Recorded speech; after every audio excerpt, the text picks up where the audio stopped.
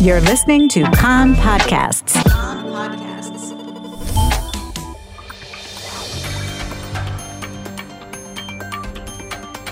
You are listening to the English language news of Kan, the Israeli Public Broadcasting Corporation. Good afternoon. It's 2 p.m. in Israel, Sunday, November 22nd. This is Aryeh O'Sullivan with the top news at this hour. Pupils in 5th and 6th grades will be allowed to return to school this coming Tuesday, but only in communities marked green or yellow due to the coronavirus pandemic. This was despite the increase in the nationwide infection rate. Prime Minister Benjamin Netanyahu said today that 11th and 12th graders will be allowed to return to school next Tuesday. Yesterday, 415 people were diagnosed with coronavirus out of some 15,000 tests, a positive infection rate of 2.8%. There are currently 313 people in serious condition with COVID-19. Since the outbreak of the pandemic, 2,757 people have died of coronavirus in Israel. Warplanes, helicopters, and tanks struck at Hamas targets in the Gaza Strip overnight in retaliation to a rocket fired into Israel that landed in the industrial center near Ashkelon. Damage was caused to a factory by the rocket, but there were no casualties, and the IDF Iron Dome was not activated. The IDF said that it struck at a dozen targets, including 2 workshops used to build rockets, a tunnel system, and a training base belonging to the Hamas naval forces. A rogue IDF tank also opened fire at a Hamas position, reportedly without authorization, and the IDF is currently investigating this.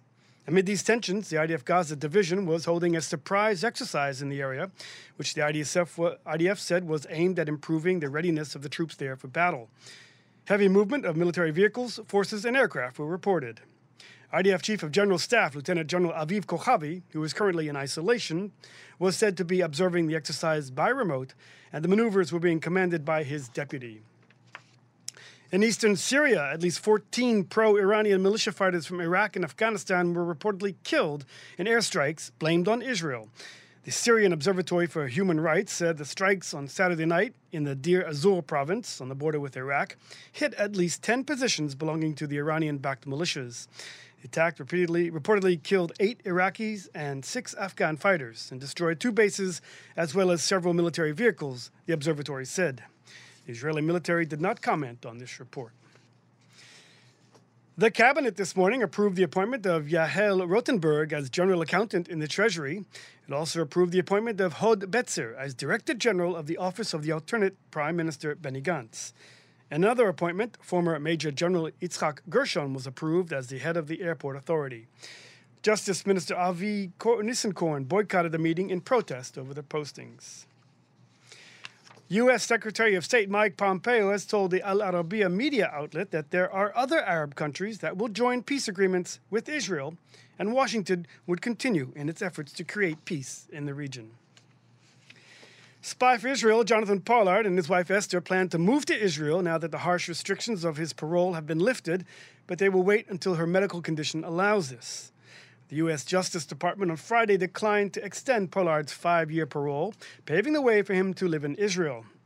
Israel's president, Reuven Rivlin, said in a statement, "Over the years, we have shared in Jonathan Pollard's pain and felt a responsibility and commitment to bring about his release.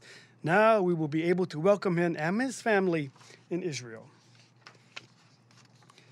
And finally, the 4-year-old boy who was bitten by a crocodile at a farm in the Arava yesterday is now said to be in moderate condition with severe bites on his hand. According to the boy's brother, he had tried to pet the crocodile through the cage when it grabbed its hand.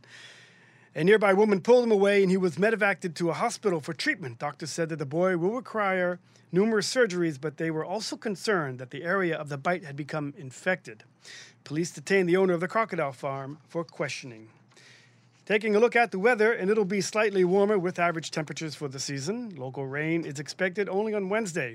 Maximum temperatures forecast for the main regions: Jerusalem 17, Tel Aviv 22, Haifa 20, Tzfat 15, Beersheba 23, and in Eilat going up to 26 degrees centigrade. That's the news from Kan Reka, the Israeli Public Broadcasting Corporation. Join us at 8 p.m. Israel time for our 1-hour news program.